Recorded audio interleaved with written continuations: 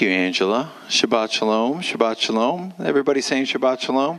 Sabbath peace, good Shabbos, good Saturday. We'll take any of them, just as long as you got a smile on your face, because we get to rest today. We get to come together in fellowship. You know, the one thing that we often take for granted are the little things in our life. But right now, across the globe, there's a lot of people who do not have the ability to come together, who do not have the ability to openly study the Word of God, who do not have the ability to have fellowship, who do not have those elements. And so we are blessed people to have a place to come. We are blessed to have the kiddos here.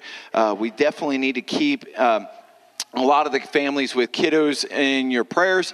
It's my understanding that there is a stomach bug that's been going around the school system this week. I know Ann and Isaac's daughter was down with it. Both of my kids, or two of my kids, were down with it this week. And so I hear it's kind of making its rounds, which stinks because we finally start to have like 70 and 80 degree temperature days. And then all of a sudden it's like, hey, here's the flu.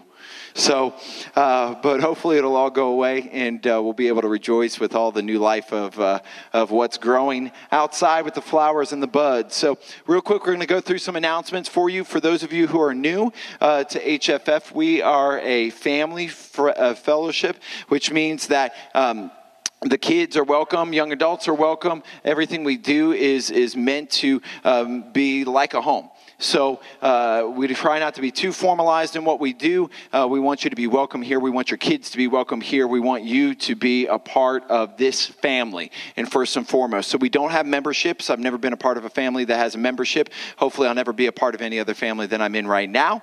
But last time I checked, there was no membership fees. There was no membership sign-ups, so we don't have membership sign-ups.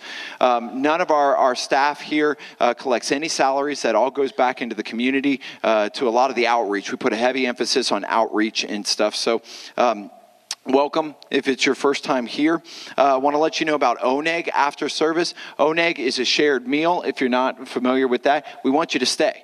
We want you to stay. We want you to fellowship. We want you to be a part of it. That's one of the greatest aspects of our Sabbath gathering, is that we get a chance to actually fellowship and meet one another, pray for one another, hang out, and just get to know each other on a personal level. And so we just ask you to stay and join us for Oneg after service. Even if you didn't bring anything to eat, that's fine. Stay and join us.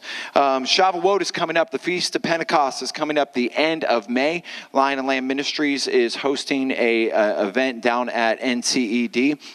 And towards the end of service, after service, I have a special announcement for all the local people of HFF. And since the broadcast is running, we're not going to do that. Otherwise, I definitely will be in serious trouble with Lion and Lamb Ministries. But after the service, I will make the announcement, because we do have a special thing going on for our HFF family, since we will not have services that Shabbat. Feast of Tabernacles coming up in September and October. There is already well over 400 people registered for that in Chandler.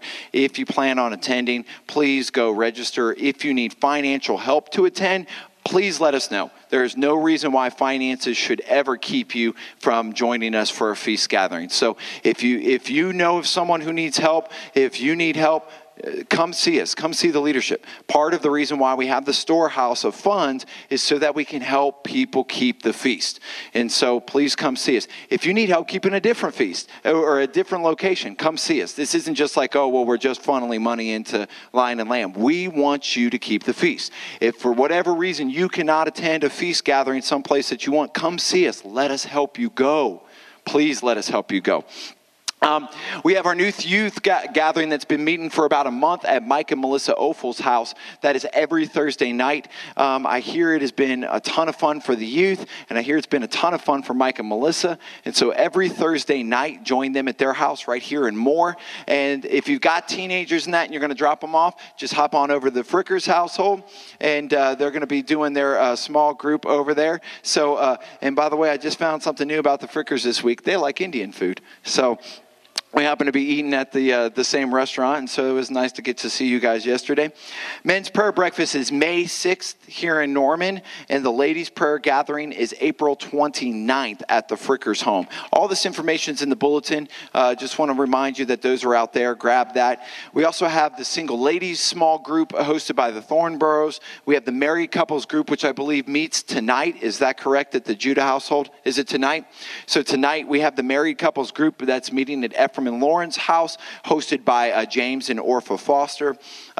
We also have the inductive Bible study that meets with the Drews and the Droshers over at the Drews household, and that is next week, correct? Next Saturday. And so that is next Saturday evening, the 5th. So why don't we go ahead, stand up. If you see somebody you haven't met before, let's say Shabbat Shalom, introduce yourself, and we're going to get ready to start the service off with prayer, praise, and worship.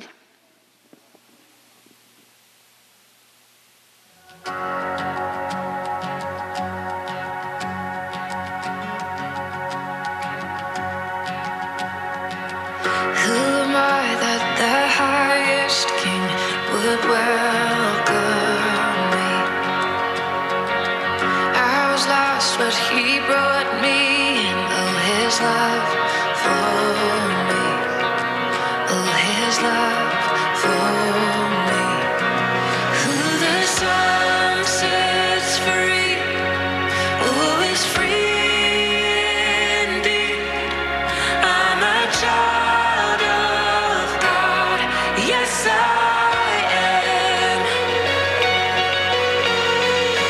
Free at last, he has ransomed me, his grace runs deep.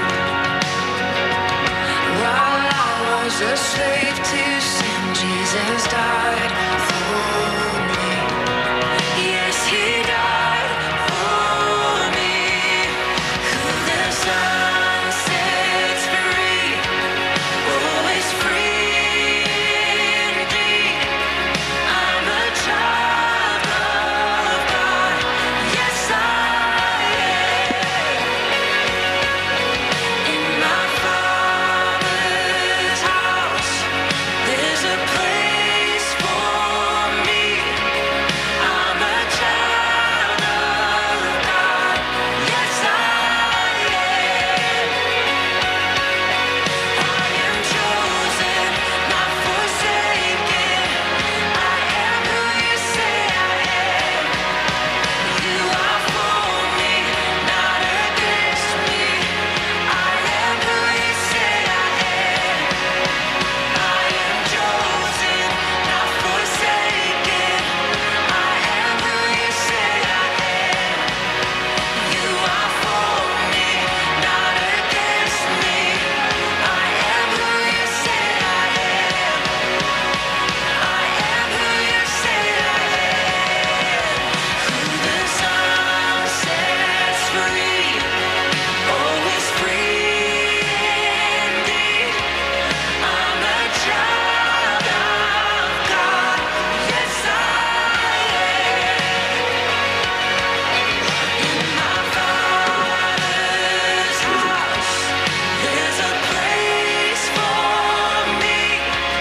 I'm a child of God, yes I am. In my Father's house, there's a All right. place for me. Now we've all said hello to one another. Let's go before the Lord in prayer, and let's start this day off honoring Him. Heavenly Father, we thank you for this wonderful day you've blessed us with. We thank you for the weather that you've given us that is beautiful. The sun is shining. It's nice and warm. We might actually see a little bit of spring.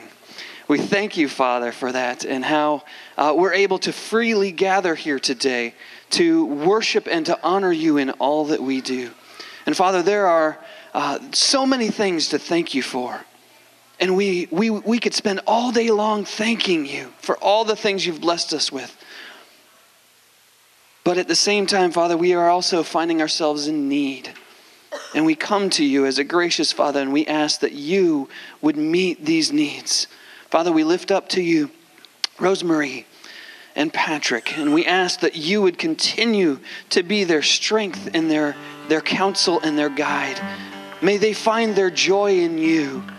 May they discover a renewed joy in you, even through the trials that they are going through, even through the challenges that they face. We pray, Father, that you would be their strength and their hope during this time. Father, we also lift up Daniel McCurley to you and his job situation. Father, you know that he is struggling with trying to be the provider of his household, and that he is trying to find employment, and that you haven't opened that door yet. So we're believing that you will open that door for him, that he will be able to be the provider for his household as he leans upon you, the great provider. Father, we ask that you would be with Carol Rector as this morning she is having symptoms again of being dizzy with the vertigo, and it's debilitating for her. We pray that you would be with her even right now, that you would take this away, that you would help her to be restored to full health, and that they would find out what is going on so that it would be able to be addressed. Lord, we thank you for your faithfulness, and we thank you for hearing our prayers in regards to this young boy, this infant in Tennessee, David Hood, who last night was having seizures and is having issues with his health. And those of us that got the report late last night have been in prayer for him, and thank you for answering those prayers and allowing those seizures to stop around 2 a.m. so that he could get some rest. Father, we ask that you would be an encouragement to his parents, to the family that is gathered there around him. May you begin to heal and move within his body, so that that little young man would be able to come home and lead a normal life. Father, we are so thankful for all the ways that you have blessed us. And we know that as a faithful and loving Father, that you will move quickly to answer these prayers. So we present them before you. We lay them at your feet, knowing that you are compassionate. You are gracious and you are kind. Your loving kindness endures forever. And it is because of that loving kindness, that goodness, that kindness, that compassion that we praise you and we glorify you and we worship you here today.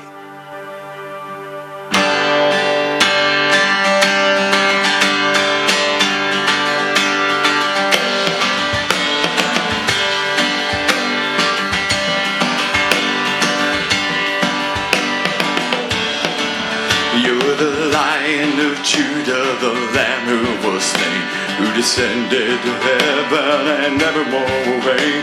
At the end of the age, with the earth you reclaim, you will gather the nations before you. In the eyes of all men will be fixed on the Lamb that was crucified. With wisdom and mercy and justice you reign at your Father's side, and the angels cry, Hail the Lamb, who was slain for the world, ruling power, and the earth will reply, You shall reign as the King of all kings and Lord of our Lord.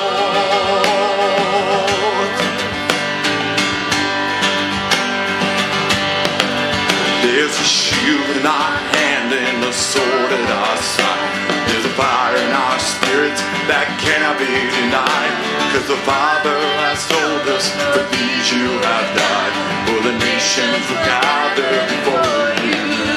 And the ears of all men need to hear of the Lamb that was crucified, who descended to hell yet was raised up to reign at his Father's side. And the angels cried, Hail the Lamb,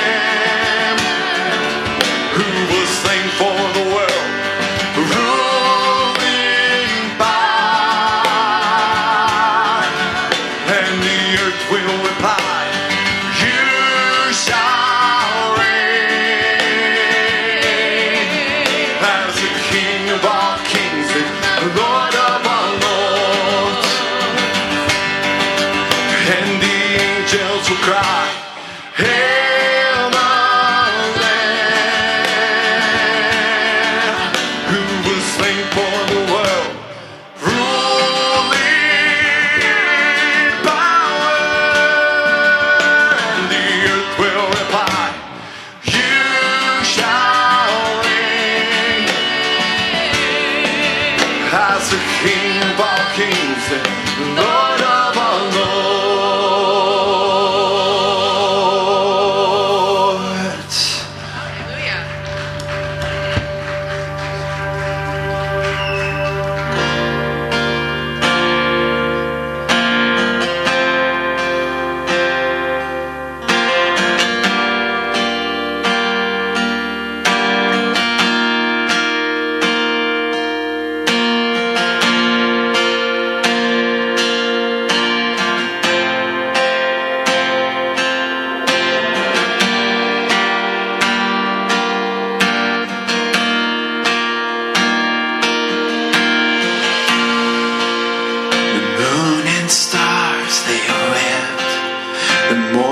Sun was there, the Savior of the world was falling,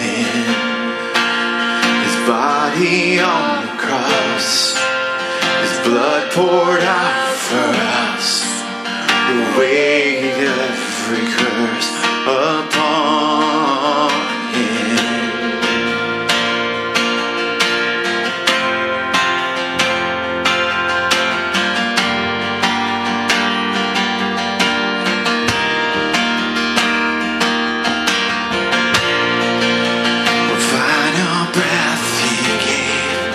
As heaven looked away, the Son of God was laid in darkness.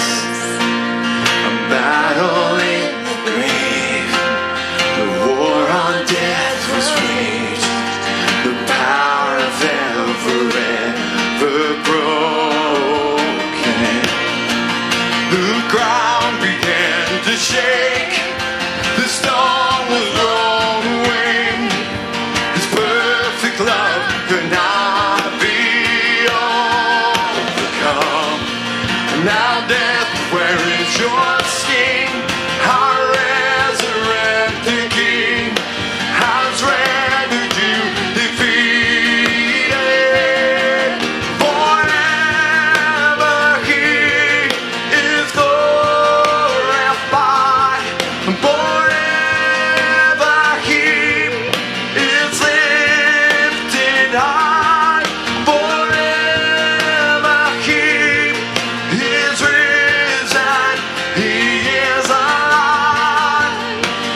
He is alive. The ground began to shake. The storm was rolled away. His perfect love could not be overcome. Thou death, where is your sting? Our resurrected King has rendered you defeated. Forever he is glorified. Forever he is lifted high. Forever he is risen. He is alive. He is alive.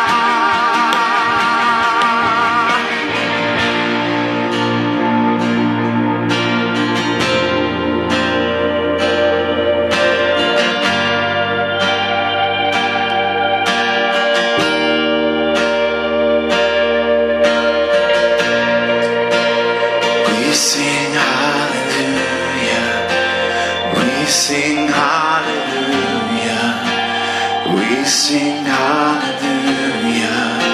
The Lamb is overcome. We sing hallelujah. We sing hallelujah. We sing hallelujah. The Lamb is overcome.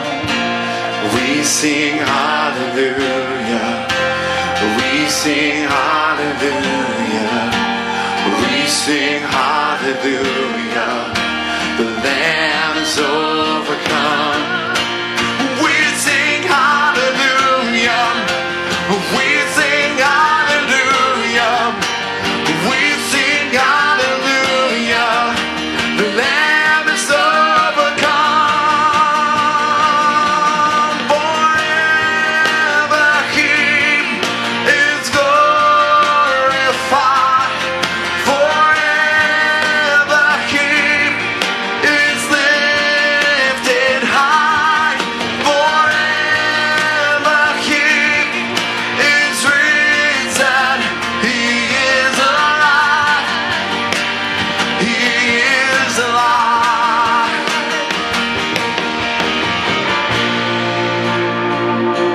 We sing hallelujah. For you are worthy, God. You are worthy, God.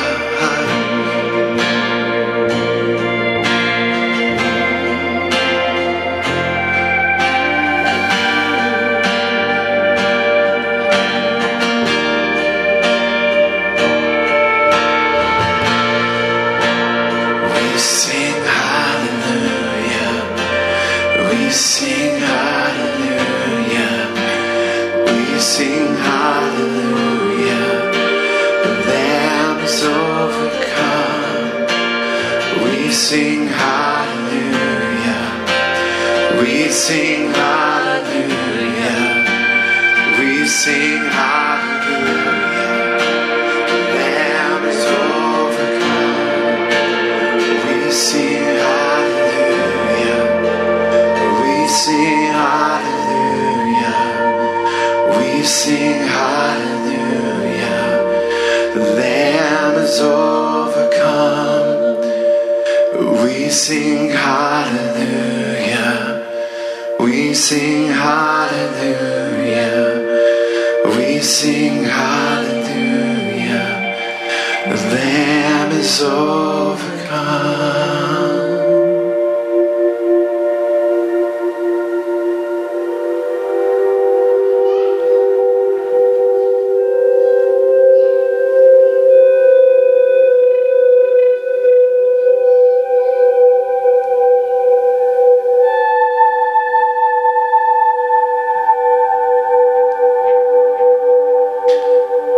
Father, I'd just like to thank you publicly. Because last night as I was crying out to you on our patio, and as others were crying out to you across the globe on behalf of little baby David, you heard our petition and you ceased the seizures in his body.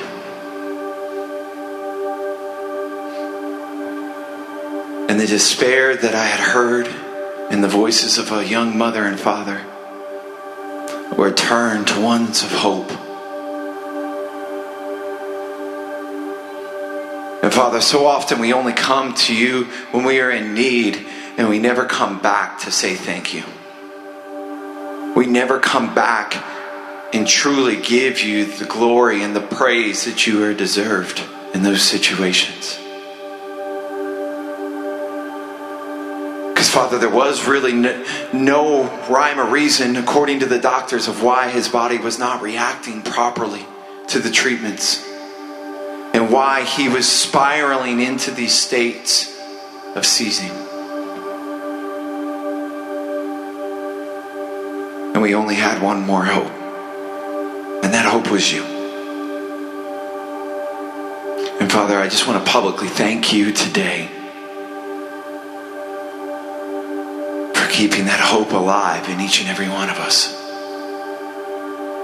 for showing yourself mighty on our behalf, for continuously revealing yourself to your people.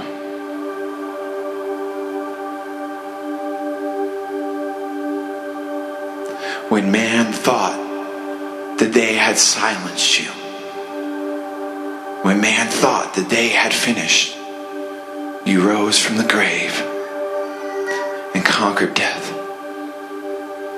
Blessed be your name.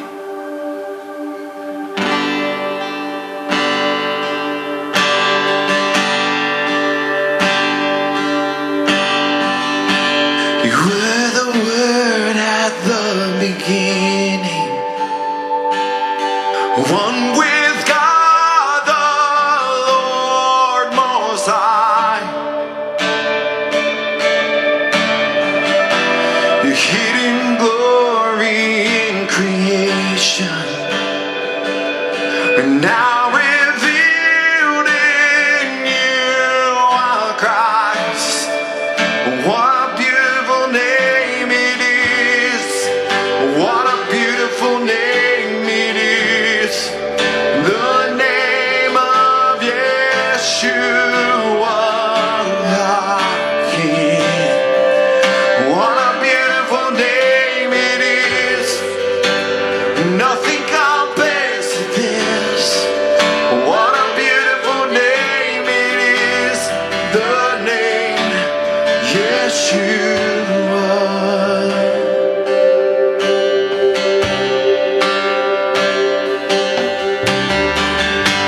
You didn't want heaven without us.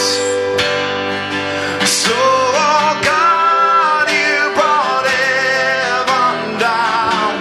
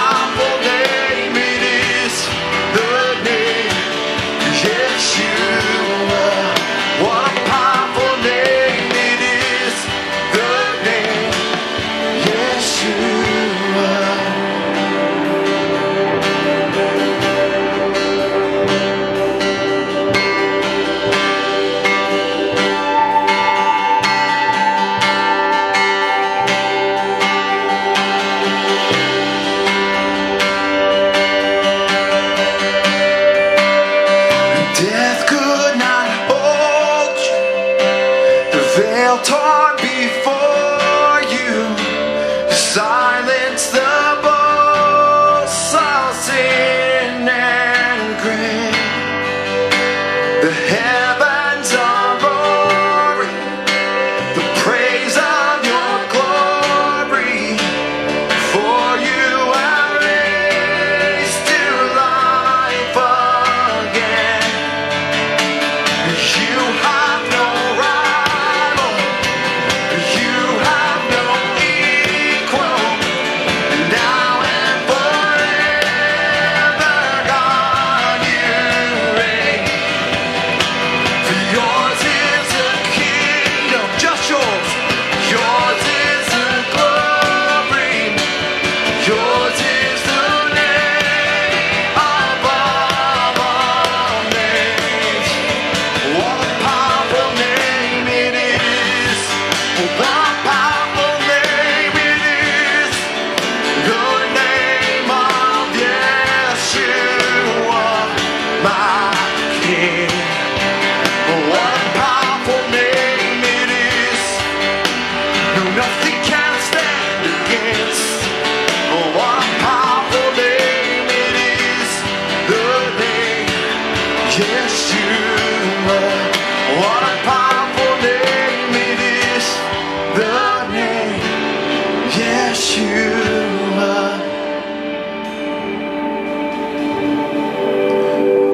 Death could not hold you.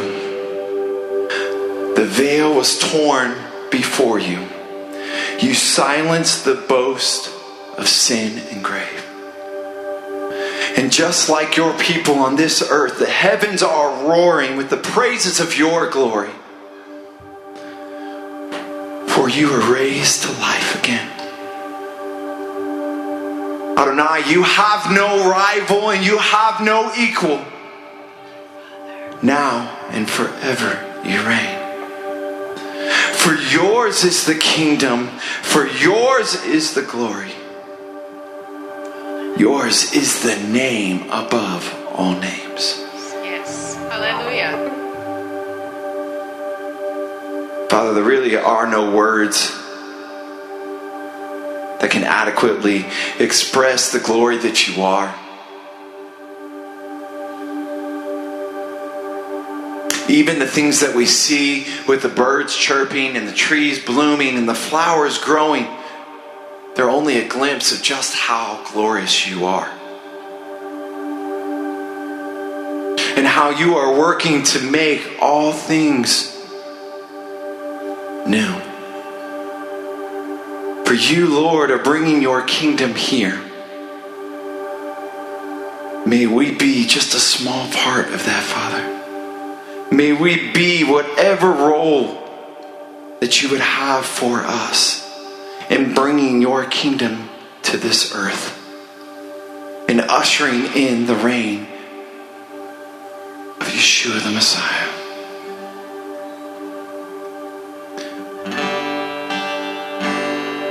See, Lord, I believe that your word is true. I believe that you gave the Torah on Sinai. I believe that you gave the law so that we could honor you.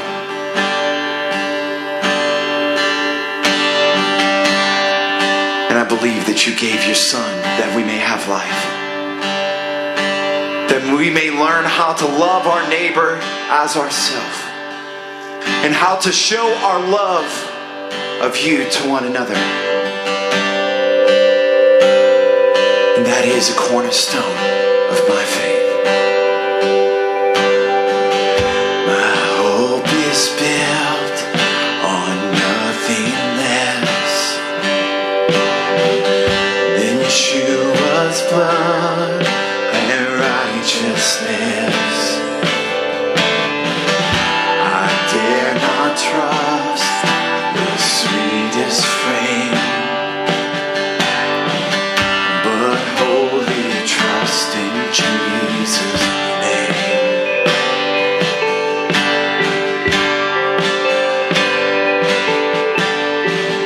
My hope is built on nothing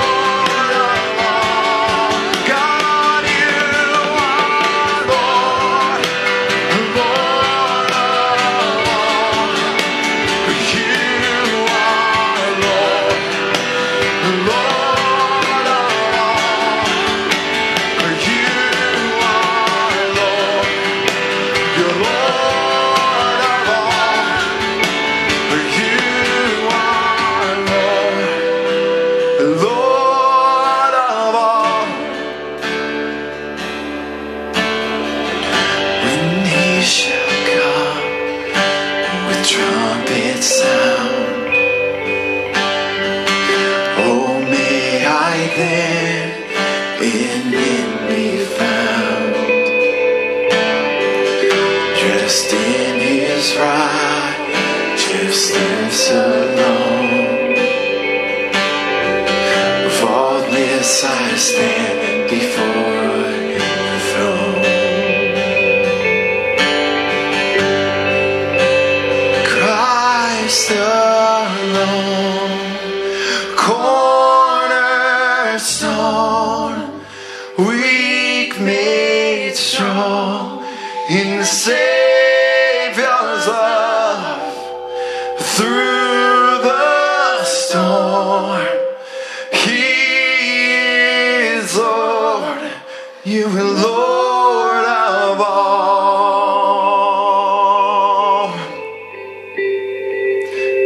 Christ alone, cornerstone, weak made strong in the Savior's love. Through the storm, He is Lord, Lord of all.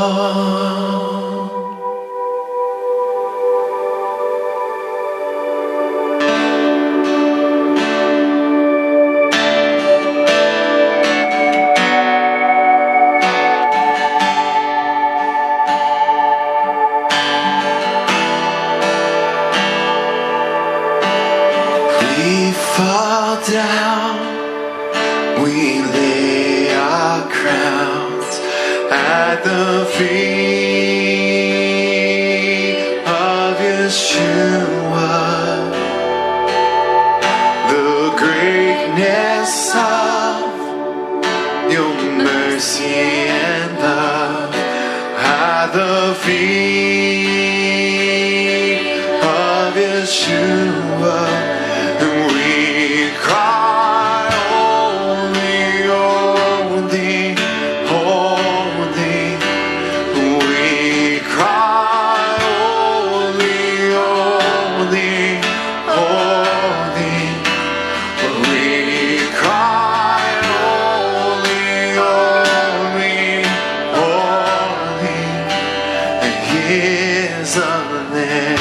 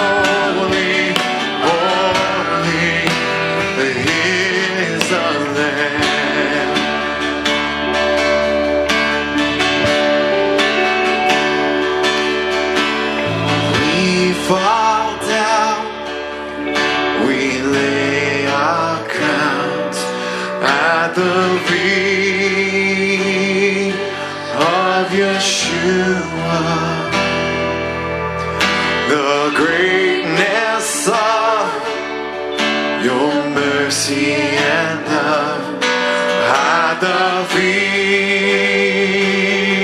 of Yeshua. We cry, holy, holy, holy. We cry, holy, holy, holy. We cry, holy, holy, holy. Is the Lamb.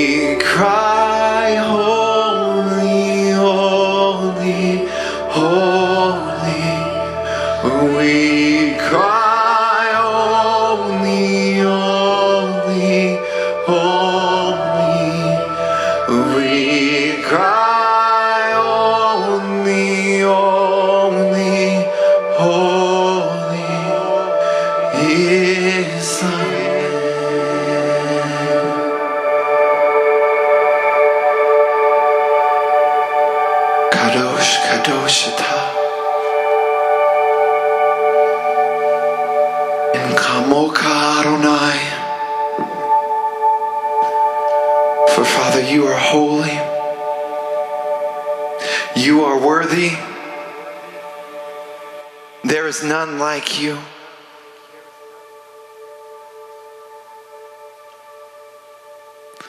Father, there is none like you in all of the earth. How simple of a song, we fall down, we lay our crowns. But how profound, Father, that we still carry around our crowns with our jewels. May we lay them at your feet, Father. May we lay all of our self-worth at your feet. For it is through you, through the rebirthing that we have, the rebirth through the blood of Messiah, that we can come and sit with you. That we can come and praise you. That we can come and study your word. Father, you are holy and there is none like you. And we give you all the honor and all the glory and all the praise in this place. For it's in the name of Yeshua we humbly come before you. Amen and amen.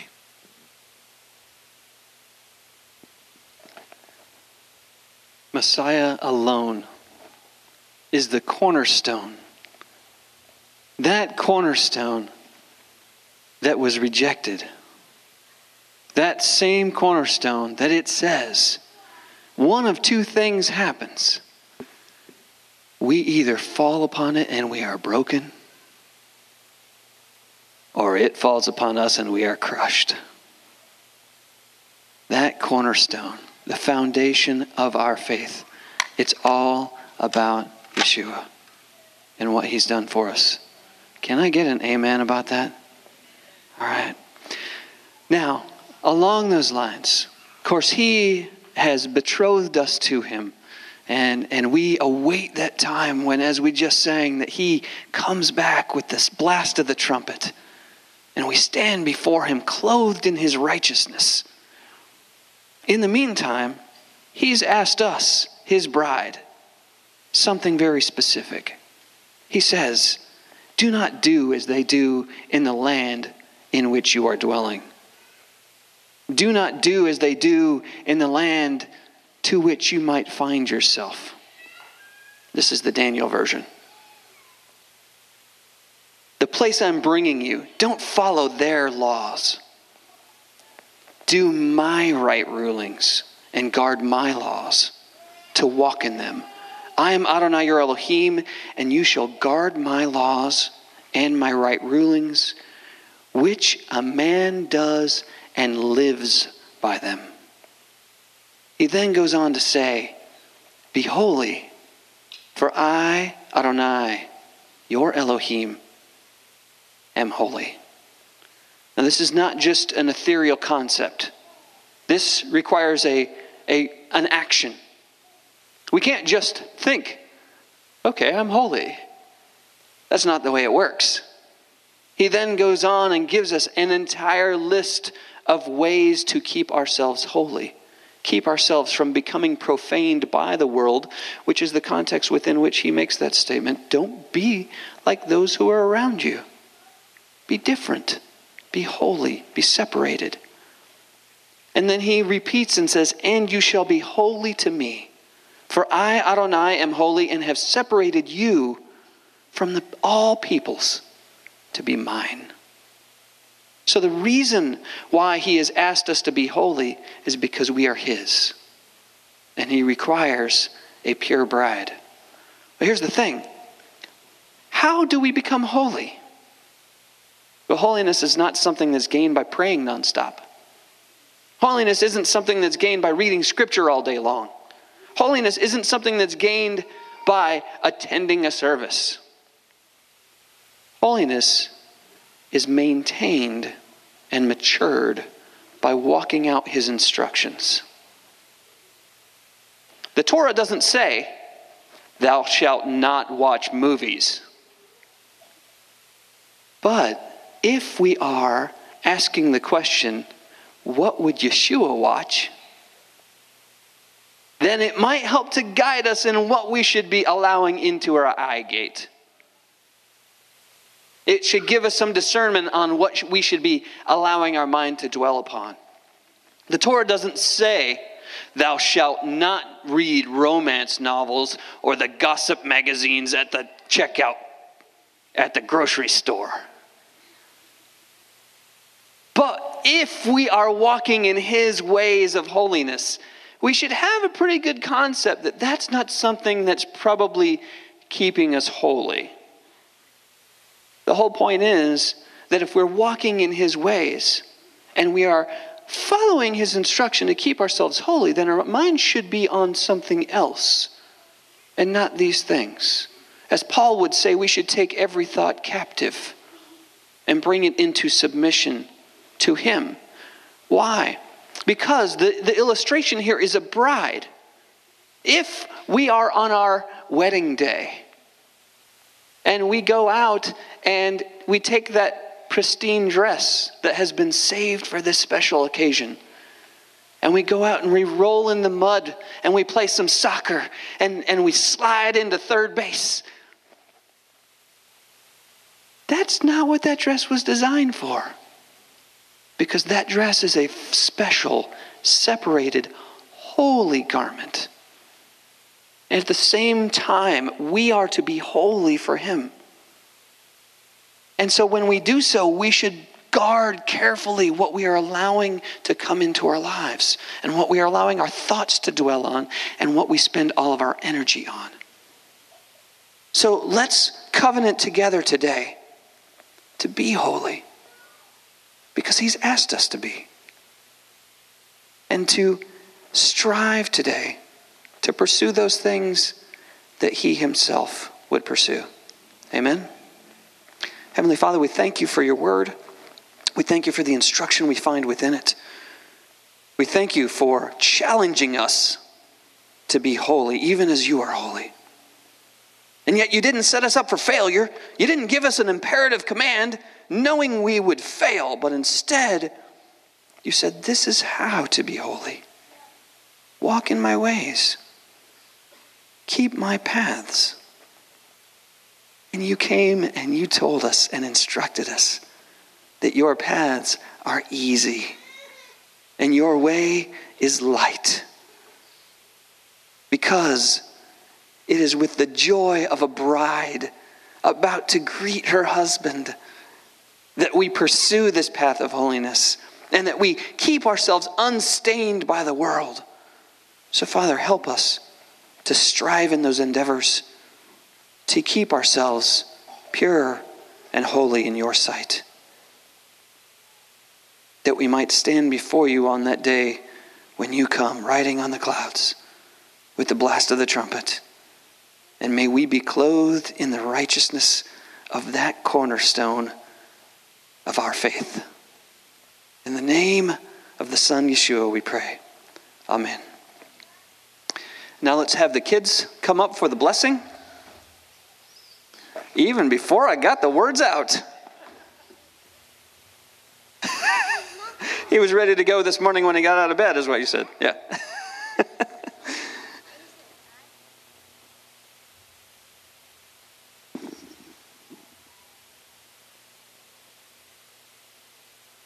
Don't worry, we can wait.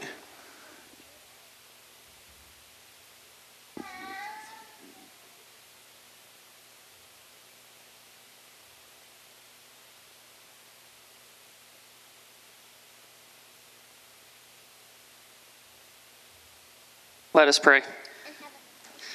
Father, thank you for this Shabbat, and thank you for every single one of these children. Thank you for the blessing of their life, and thank you so much for the ways in which we can learn from them. Father, your word says that when the kingdom is manifested, that the lion and the lamb shall lie down together, and the child shall put its hand in the viper's pit and not be harmed.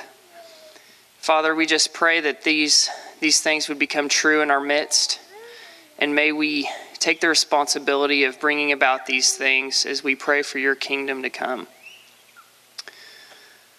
Father, I pray that throughout the week that these children's faces would come to our mind in our prayer lives, and that we would remember to lift them up daily because of the responsibility that we have to lead them to you. I pray a special blessing over each one of them this day. In Yeshua's name we pray. Amen.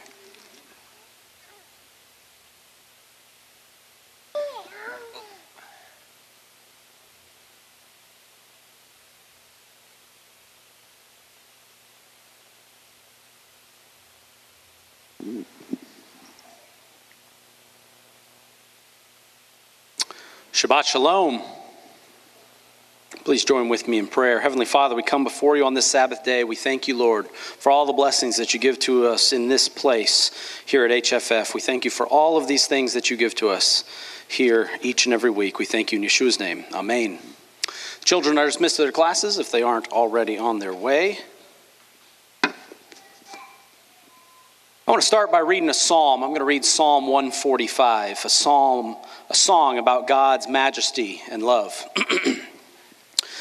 I will extol you, my God, O King, and I will bless your name forever and ever. Every day I will bless you, and I will praise your name forever and ever. Great is the Lord, and greatly to be praised, and his greatness is unsearchable. One generation shall praise your works to another, and shall declare your mighty acts. I will meditate on the glorious splendor of your majesty, and on your wondrous works. Men shall speak of the might of your awesome acts, and I will declare your greatness. They shall utter the memory of your great goodness, and shall sing of your righteousness. The Lord is gracious and full of compassion, slow to anger, and great in mercy. The Lord is good to all, and his tender mercies are over all his works. All your works shall praise you, O Lord, and your saints shall bless you. They shall speak of the glory of your kingdom and talk of your power, to make known to the sons of men his mighty acts and the glorious majesty of his kingdom. Your kingdom is an everlasting kingdom, and your dominion endures throughout all generations. The Lord upholds all who fall and raises up all who are bowed down. The eyes of all look expectantly to you, and you give them their food in due season. You open your hand and satisfy the desire of every living thing. The Lord is righteous in all his ways, gracious in all his works. The Lord is near to all who call upon him, to all who call upon him in truth. He will fulfill the desire of those who fear him. He also will hear their cry and save them. The Lord preserves all who love him, but all the wicked he will destroy. My mouth shall speak the praise of the Lord, and all my flesh shall bless his holy name forever and ever. Amen. God, the almighty creator of heaven and earth, is worthy of our worship, our praise, our adoration, in all things, in everything that he does. Worship is that thing in which we extol him, we exalt him, we uplift him above all other things. We honor him, we revere him, we praise him, giving him all adoration, all of our attention. He is worthy of that worship at all times. He's God, he's King, he's glorious in all of his works. But for many of us, at many times, that's not enough. We don't do it all the time. We forget. We get caught up in other things.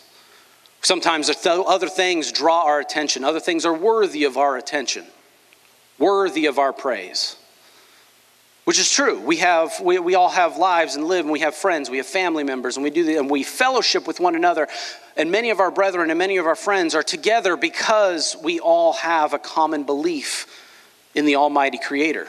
That's why we're all here in this place. That's why all of our friends, if you have friends here in the auditorium, that's why we're here together. It's because of him. But there's sometimes we just don't give all the praise.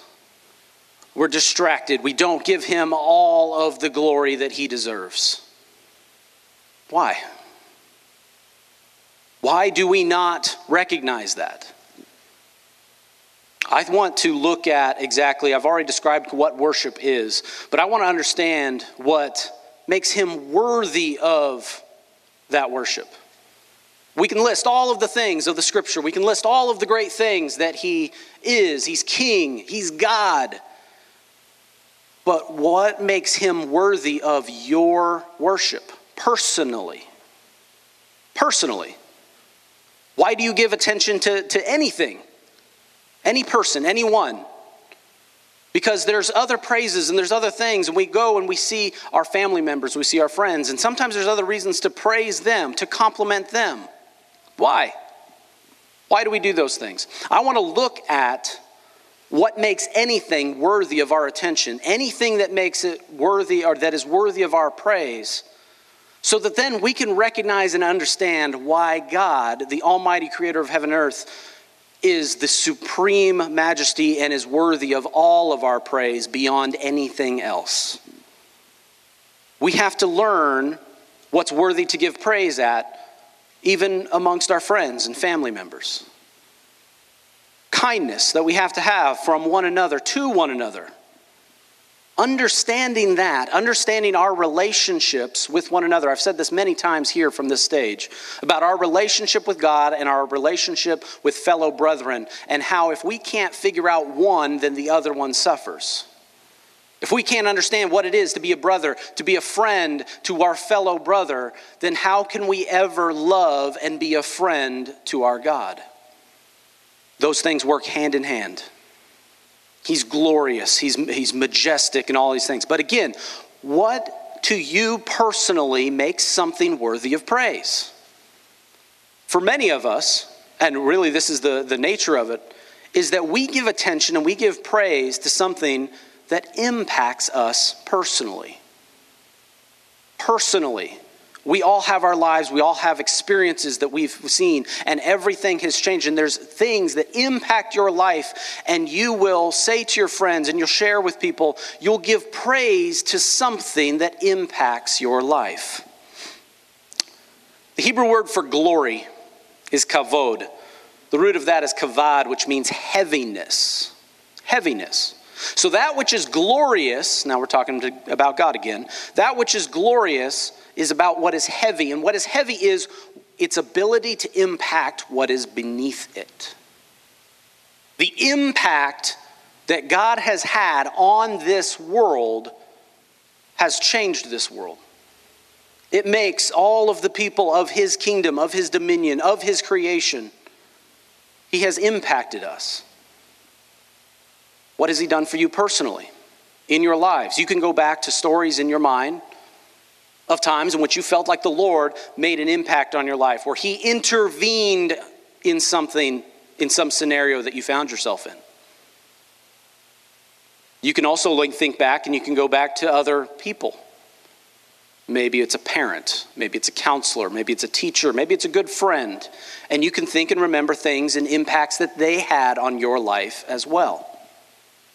We need to learn how to prioritize these things and understand what makes something worthy of any praise or adoration or even our attention in all of these things. We have to prioritize these things to understand that, so that we learn and know that God is worthy of all praise, all glory, all of our worship. We have things like ideas, entertainment as well, things that we do for fun. I believe it's good for us to sometimes watch a movie. Just like Daniel was saying in the first 5. It says, Scripture says we can't watch a movie. And sometimes we need to take a break. Sometimes we need to take a breather. We need to do something fun. Read a book. Relax. Those things help us. They relax us. They make us feel good. And then sometimes we'll go to a friend and we'll say, hey, you should check out this book. Or you should, I just saw this movie. Oh, the movie was great. And so we give praise to this book or this movie or an idea, and we share that with one another. Now that level of praise, that level of speaking positively about something, I don't believe there's anything wrong with that. But the reason why we say it to one another is because of the impact that it had on us. For something that's as simple as entertainment, we had fun. We enjoyed it. We laughed. We cried. Thought it was a great movie. But again, it's not worthy of all praise, all glory and honor. Of course not. And I think we do an okay job with that. Then there's things like food. Let's talk about food. Food does a great thing for us. Keeps us fed, keeps us alive. We have to eat. 3 square a day is usually what we try to shoot for. Food is a very good thing. You can't live without food over a long period of time. And sometimes we will eat something and it'll be so good. I bet that Indian food was really good over at the restaurant there. You sit there, you have a really good meal, and you sit back, and then you praise the chef, you praise the food. It was amazing. That food did something good for you. You thought it worthy of praise, so you gave it some praise. Food is great. But food is, and like all good things in this world, too much of a good thing can become a bad thing. You can't make food your God. You can't idolize food and worship it and eat it every chance you get and try to eat everything that you can. You become a glutton. Too much food, as time will go on, will kill you. Clog up your arteries. If you watch any TLC shows, you see the damage that can do. Food is a wonderful thing, but we're not supposed to give all praise to that. You ever heard a friend who just started a new diet and then they can't stop talking about that diet? And they're like, oh, it's so good, like this. It's all, I did this, and then I lost like 3 pounds. Whatever. They're so excited about that diet because it did good for them. So they thought it worthy to mention. Let's talk about ourselves. You personally, your own personal self-esteem, you yourself. What have you done for yourself? Now, I've said many times over, we have a very distorted view of ourselves, and many of us struggle with self-esteem issues. We don't find ourselves worthy of any attention or praise, or we're not worthy of any of these things. Some people have too high of a self-esteem, and they think that they're big, hot shot, high and mighty, and they're just a normal guy. And so we don't necessarily assess that value, but correctly, we don't assess it. However, there's still something that for ourselves, we do have to have a healthy level of esteem for ourselves.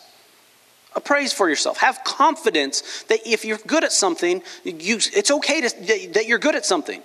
Praise yourself and say, I'm really good at that. I should do that again. I should do that again. So that you get better at it. Now, again, like I said, you can't praise yourself too much. You can't make a religion of yourself and look at yourself in the mirror like a Greek god all bronzed up and people who are gym rats and are always in the gym. You can see certain people that have a very unhealthy exaltation of themselves. If you don't see them regularly, you can at least picture it. Praise. You, yourself, at some point in time, you're worthy of some form of praise, even coming from yourself. Job well done. What about others? Other people. Somebody that's impacted your life in the past. Your parents. They raised you. They fed you when you were a baby, changed your poopy diapers. Did all of those things. Your parents are worthy of a great deal of honor. And the scripture says exactly that. To honor your father and your mother. And you look at them and the impact that they had on your life. And as you grow and as you mature and as you then left their house, there's still a value, there's still an honor, there's still a level of praise that one should say back to their parents for what they did as they grew up. But as you grow, you meet friends.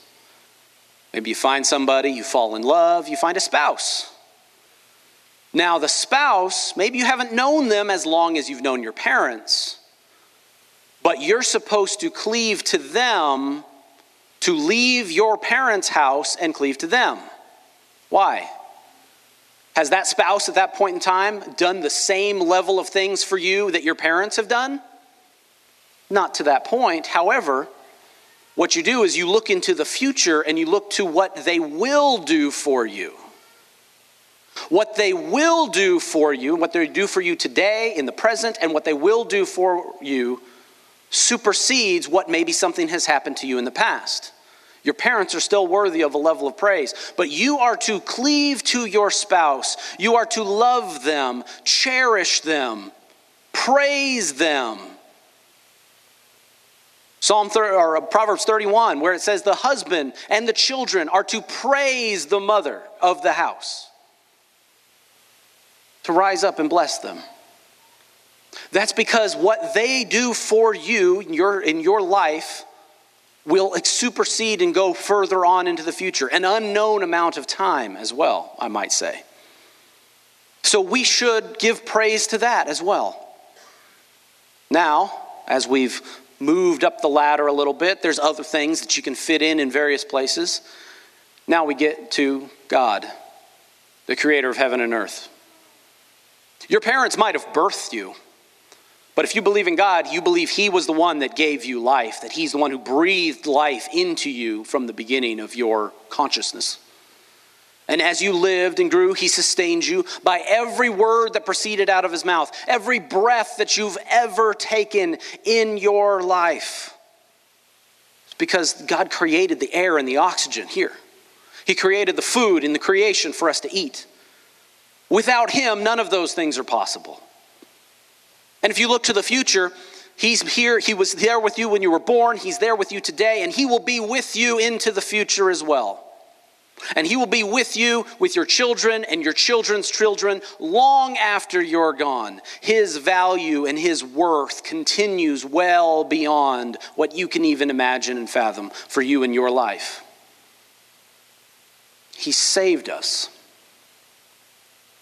That value of life that we see, you almost don't realize it or recognize it until maybe somebody at some point, or maybe you witnessed this, that somebody laid down their life for somebody else. You then owe your life to them. That's exactly what he did. I read a very interesting article this week. Many of you people might know this about me, and I might get myself in trouble. Hopefully I don't. That I am a comic book fan. I'm a superhero fan. Grew up reading comic books, love comic books, all the new movies and things like that. And I read an article this week. I don't buy comics as much as I used to. I've tried to prioritize other things in my life and move some of those things back. But I found something really interesting about a new story that was in comics recently. Now, this is a fictional story. This is a fictional story about superheroes and all these things. And again, this falls under the entertainment category as far as I'm concerned. But for some people, it goes a little beyond that. But it's interesting when you can see ideas and concepts, spiritual truths that exist in the world still make their way into fiction. That sometimes writers even convey some of those concepts and things. So there was a story in comic books recently where there is a group of people that are considered to be gods. Gods among people and are worthy of worship because they're so and supremely powerful. But a superhero walks among those people and sees selfishness, sees bitterness, sees anger, sees nothing worth worshiping. An enemy shows up and says, these are not gods, they're merely men, they're not worthy of worship, but he's the bad guy. So initially you don't want to listen to that guy that's saying that all these people that they think they're worthy of worship, he's saying they're not. And so it's like, well no, surely they're all powerful, right? Well, as you look and observe these supreme beings, they're selfish. They have no love for anyone else or anything like that. And so then the hero realizes as time goes on that you're right. The bad guy was right when he said they're not worthy of anything. They're not worthy of any exaltation. They might be powerful, but their heart is bitter and angry and selfish, and they're not worthy of any praise or exaltation. Only as superhero stories go, then another bad guy shows up, and then another hero. The fight is so bad, the hero dies saving everybody. He dies. And then you look at this person here and you're like, this person laid down their life for somebody else.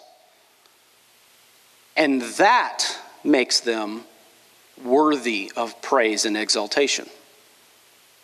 So that idea, that concept, makes its way into fiction, makes its way into some of these stories. So that then somebody reading this, maybe, hopefully, as they read it, they can maybe it can grasp their attention and understand there is no greater love than one that would lay down their life for another. And that when somebody has done that for somebody else, then they are most definitely worthy of praise. It's a good thing for us that somebody has done that for us. Go ahead and check that off on the list of all the other reasons why God is worthy of our praise and our worship. He is worthy beyond all other things. Beyond everything from the entertainment to food to even our parents and friends and family and our spouses. We still are to praise him and worship him beyond all other things. How do we worship him? How do we do it? How do we give that praise to him? Can we worship from afar? Can we be away from, separate from kind of where he is, or where you at least sense that he is? In our Torah cycle, in all of our Torah teachings that we do, especially as we're going through Leviticus and we're talking about the offerings that the priests made to the tabernacle and God put his presence in the camp, the whole idea of worshiping God was to go to where he is. I told you a few weeks ago that it's like, would you have been the guy that all these commandments about how to bring an offering to God, would you be the guy sitting in your tent that never brought an offering? That just sat there. You see the pillar in the camp. God is great. Yeah, we let him out of Egypt. But then it's like, is that person really worshiping God if they're not going to his presence to bring him an offering? Let me put it this way. Let's make another little worldly scenario here for you. Let's say you're sitting in a restaurant with your buddy. And then you see at a table down on the other side of the restaurant, you see a superstar. You see your favorite basketball player, sports star, or you see a movie star that you really like. And you see them. And you're sitting there, it's like, dude, did you see that person? See who it is? It's awesome. And then your buddy across the table, he's like, oh my gosh, I want to go shake his hand. I want to go get his autograph. I'm going to go take a picture with him. And then you're sitting there and then you're like, no, that's fine. Let's just let him do this or whatever kind of thing. No, I got to do it. And so he up and leaves the table and he goes and talks to him, embarrasses himself, and you put your head down. And you're like, what are you doing? That's because that person is coming closer to them, coming nearer to them because of the level of praise that they have for them. You understand? That person gets up and that person has a higher praise for that superstar trying to have dinner with his family than you do, because you don't feel the need to get up and go and shake his hand and then never going to wash it and get an autograph and everything that somebody might do in that scenario. Because that person has a higher praise. We have to come near to him if we worship him. That's why many of us come to fellowship, come to congregation. That's why there are commandments for holy convocations, to fellowship with one another. Because he says, I will be there at this time. So we go to the appointed time, whether it's the Sabbath, or it's Yom Teruah, or it's Sukkot, or any of the other holidays, and we go to where he said he would be. If we worship him, we can't do it from afar. We have to come to his presence. That's why anybody comes to church or congregation, ever, is because they feel like the presence of God is there. So they want to draw near to it. So that's one thing that we have to do in the course of our worship. We have to draw near to him, wherever he may be. Can we also worship without putting any extra energy or movement or motion in our body? Can we really, show all honor and praise to him if we just sort of sit there? I guarantee if you were to come into the presence of a king, a monarchy that has a protocol that you come and you bow before the king when you enter into the presence of the king, I guarantee you when you get there, you will muster up the energy to bend your knee and squat down and torque your hips to bow before the king. We have to put that sort of effort and motion and energy from our body into that praise of him. One of the biggest things we have to do, we have to open our lips and we have to speak. We have to speak his praises. We have to extol him with our words. Something that I thought was really interesting. Here's a theory that's been rolling around in my brain for a couple of weeks. This is the first time I've said anything like this publicly, and I'm still fleshing out the whole theory on this. So when we breathe, we breathe oxygen generally. Yes, there's more than gases than that in our atmosphere. But generally when you breathe oxygen, which, the molecule of oxygen is O2. Anybody who's ever done any scuba diving knows you need a full tank of O2 if you're going to breathe. Every time that we breathe air from God that he created, the breath of God, his ruach, it goes into our body. It's circulated through our blood and through our body. And then when we breathe out, what comes out? Carbon dioxide, CO2. Carbon gets added to that breath. Why is that? Well, we are physical carbon-based life forms. We came from the dust of the earth.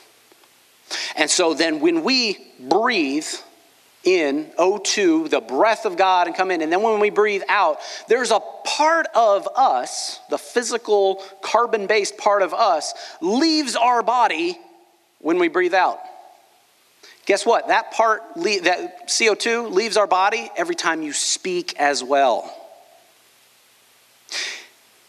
Whenever you speak something, you are scientifically, chemically, you are releasing a part of you away from you that can then end up somewhere else. Feeds other natural life forms, organisms, trees, they process that. But anytime somebody has ever heard anything you've ever said, you have spit out carbon dioxide, a bit of carbon from your body toward in their direction every time you've ever said anything. A part of you. This is the same thing that God commanded when we were to bring an offering in the tabernacle. It was to be an offering of you. If you read the literal words in the first verses of Leviticus. If any man wants to bring an offering of you, let him bring it. That every offering that you gave was to be a part of you that you gave as an offering. That's why you laid your hands upon the offering when it was sacrificed, before it was sacrificed.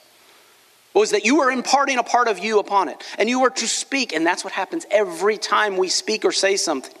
Anything that has ever been said to you that has impacted your life, that's because somebody gave a part of themselves and spoke it.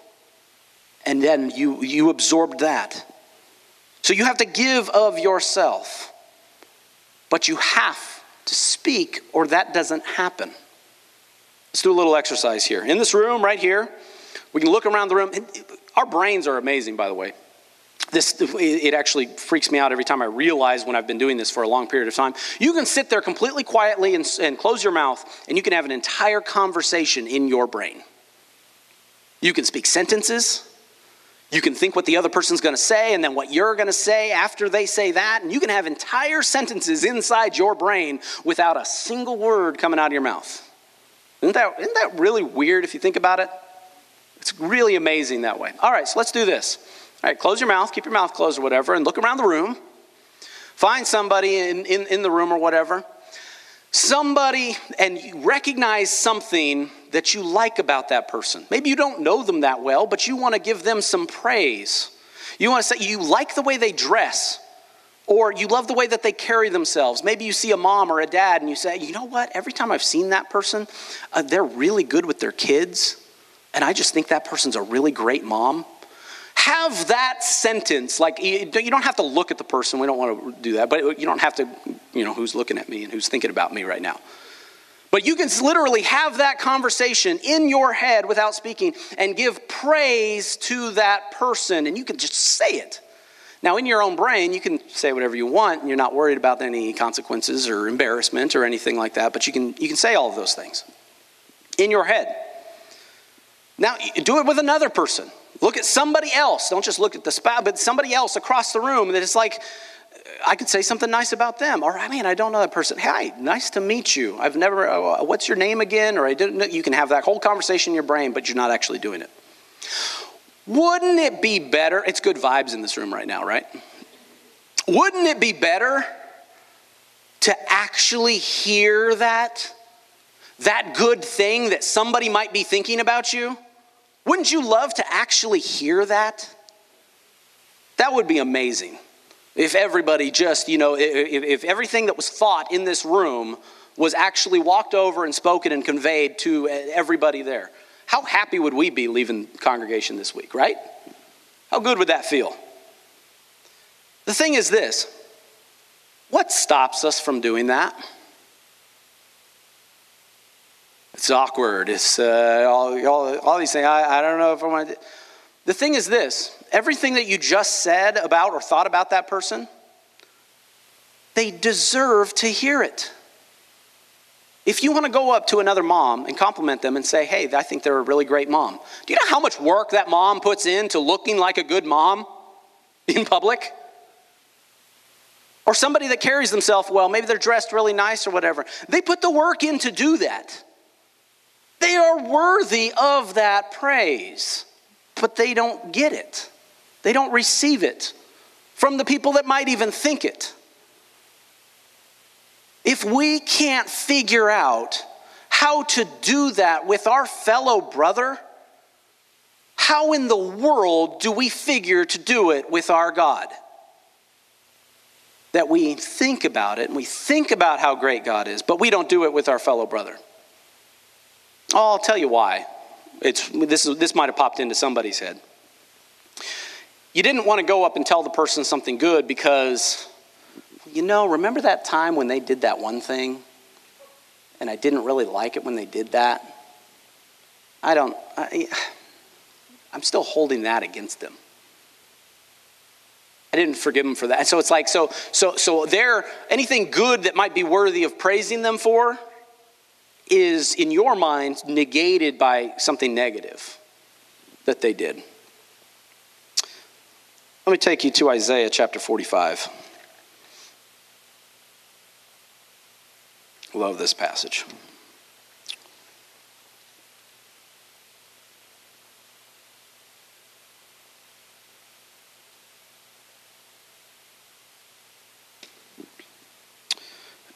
Chapter 40. Oh, I missed it. Isaiah chapter 43, I'm sorry. Starting at verse 22. This is God speaking to an unfaithful Israel. This is God speaking to Israel who, didn't do what he said, didn't do what he liked.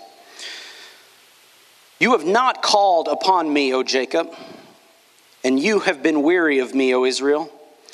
You have not brought me the sheep for your burnt offerings, nor have you honored me with your sacrifices. I have not caused you to serve with grain offerings, nor wearied you with incense. You have brought me no sweet cane with money. You have not satisfied me with the fat of your sacrifices. You have not burdened me with the sins. You have wearied me with your iniquities.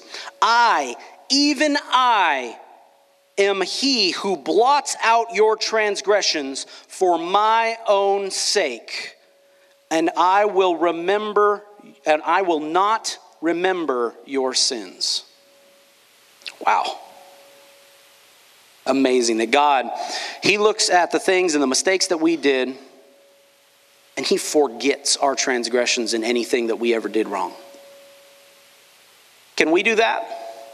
Can you turn and look at somebody or think about somebody, and can you just immediately forget anything wrong that they ever did? No, we struggle with that. Now, it does say this in Scripture. It says that, you might say, well, it's because they haven't repented for the mistake that they made. Fair enough. Did they know that they wronged you? Because if you go to Luke chapter 17, verse 3, if somebody ever wrongs you, you're supposed to tell them, rebuke them, tell them they wronged you so that they can repent. So that, do they even know that they wronged you? This is a whole debate for a whole other time. But the truth of the matter is this. Something negative that somebody did, those things are rectified by repentance and forgiveness. But that has nothing to do with something good that they did that they're deserving praise for.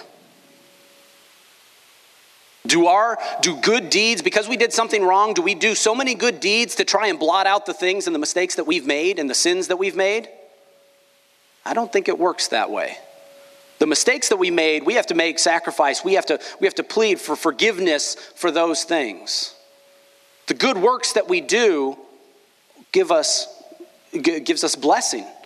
Gives us all of those things. So if you ever see somebody or something that is worthy of a praise or an adoration, it doesn't matter what they've done wrong. Now, this is the thing that some people do, and this is it's a big struggle for some people. Some people get mad at God. Some people get mad that God did something in your life. And that so you question, why did God allow that to happen in your life? So then you sort of withhold your praise of God that week. I'm kind of in a bad mood. I don't feel like going to congregation this week. Has that ever happened? Oops. Because it's not about, well, first of all, God is great. God is supremely powerful. We have no right to question when God does something. That's one thing. But even if you did, if we're all doing this the right way, we give praise and glory and adoration regardless of what somebody did that you didn't like. Because they're worthy of praise and adoration, period. Nothing else matters at that point in time. Because of who they are, what they did, what they do, they're worthy of that praise. It's a tough exercise, but if you can do this, imagine this. You have a friend. Maybe you're a little estranged from them because they did something wrong. The last time they came over to your house, they broke a plate. It was one of your favorite plates. It was a one-of-a-kind plate. And so you decide to not invite them over again because they broke your plate. Imagine this. Imagine if you could forget that transgression, pardon that sin, that iniquity. It's not even, you will remember it no longer. And you walk up to the person and say, hey, you want to come over to my place for dinner tonight? They might be, oh, well, I broke the plate that you did right there. It's like, oh, I forgave you for that. They don't have to know that you forgave them for it like a day ago because the preacher told you to. But you tell them that you forgave them for that.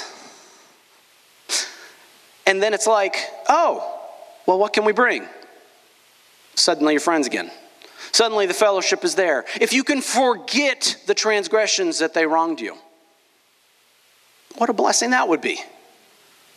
These are the things that we have to learn and understand when it comes to, and understanding this amongst us. Just giving a compliment, being kind, giving a small amount of praise to somebody.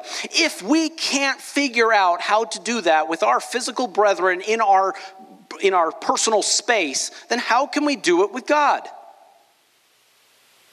This is where the words and what we speak, and this is why to worship Him, you have to move your mouth and words have to befall your lips to give Him exaltation and to praise Him and lift Him up. In the same way, you can't give a compliment without opening your mouth to somebody that you like their hair this week. Can't do it. We have to overcome these things, and it's like if we can't learn them amongst ourselves, then how will we ever be a body and be a fellowship that gives the right and proper worship to God, who's deserving of all of it, who's worthy of all of our worship and our praise? How do we do it? If we can't figure out how to walk up to somebody and give a compliment to them, or give a little bit of praise to this. We have to balance all of these things at all of these levels of praise so that then we have the truest understanding of what makes something or someone worthy of praise. And then we come to the understanding that God, the creator of heaven and earth, is worthy beyond all other things of all of our praise. We have to speak that praise. We have to come near to him where he is in that place. That is how we worship him, and we have to balance and prioritize what causes us to think that something is worthy of our praise. Go to Psalm 150. It's the last one, right before the book of Proverbs. Praise the Lord. Praise God in his sanctuary. Praise him in his mighty firmament. Praise him for his mighty acts. Praise him according to his excellent greatness. Praise him with the sound of the trumpet. Praise him with the lute and the harp. Praise him with the timbrel and dance. Praise him with stringed instruments and flutes. Praise him with loud cymbals. Praise him with clashing cymbals. Let everything that has breath praise the Lord. Praise the Lord. Do you have breath? I have breath. Let everything else that has breath praise the Lord. And with every breath, a part of us gives glory and honor to him when those things befall our lips. Amen? Heavenly Father, we come before you on the Sabbath day. We thank you, Lord. We give you all praise and glory and honor in this place, Lord. You are worthy of all of our attention, Lord. Though many other things distract us from time to time, Lord, you are worthy of all of it, Lord. May we remember to speak of your good words, Lord, and not just think about it. May we remember to sing your praises and not just rock and clap in the back of the auditorium. May we always recognize that you are worthy of that worship, because what you have done for us, what you do for us each and every day, and what you will do for us in the future, and for laying down your life and giving your Son as a sacrifice for us to give us eternal life, Lord. Those things, Lord, you are worthy of all of our praise and our worship. So may we worship you with all of our being and everything that we do, showing reverence and adoration, honor, revering you above all things, praise, glorifying, exalting, and extolling you above all things, Lord. We worship you. We worship your name, Lord. We praise you, Father, for the things you have done. And Father, may we learn to be kind to one another, to speak those words of praise for one another, Lord. For if we cannot learn to love our brother who we can see, how can we learn to love that which we cannot see? So, Father, let us take these things to heart. Let us change for the better, Lord. Let compliments and words of kindness befall our lips so that we learn what praise is. Because only if we learn those things, only if we fall into a pattern of how to speak those things, will we know truly what we have to say when we speak of you. So we love you, we bless you and thank you on this Sabbath day. We thank you, Lord, for this congregation, for every person here, Lord. Please bless our fellowship and our time together, Lord, and please keep everyone safe, Lord, as we go home after this Sabbath. So, Father, we love you, we bless you, and thank you for everything that you do. We give you all honor and glory and praise, and we worship your holy name. In Yeshua's name, we pray these things. Amen. If we could all rise, please.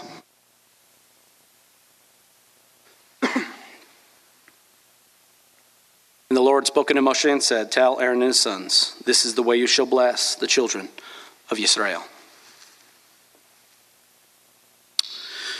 Yivarechecha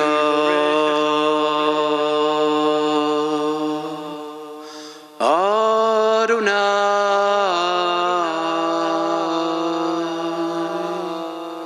vayishmerecha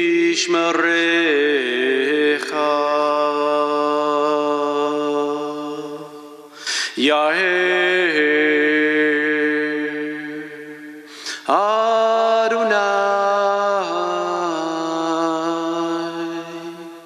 Panav Elecha Vichunecha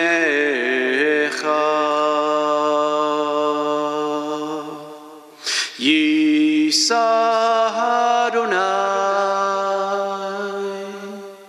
Panav Elecha Vayasim Lecha Lecha Shalom. B'Shem Yeshua HaMashiach, Sarcha Shalom, Shalom. May the Lord bless you and keep you. The Lord make his face to shine upon you and be gracious to you. May the Lord lift up his countenance upon you and give you peace. In the name of Yeshua the Messiah, the Prince of Peace. Shalom.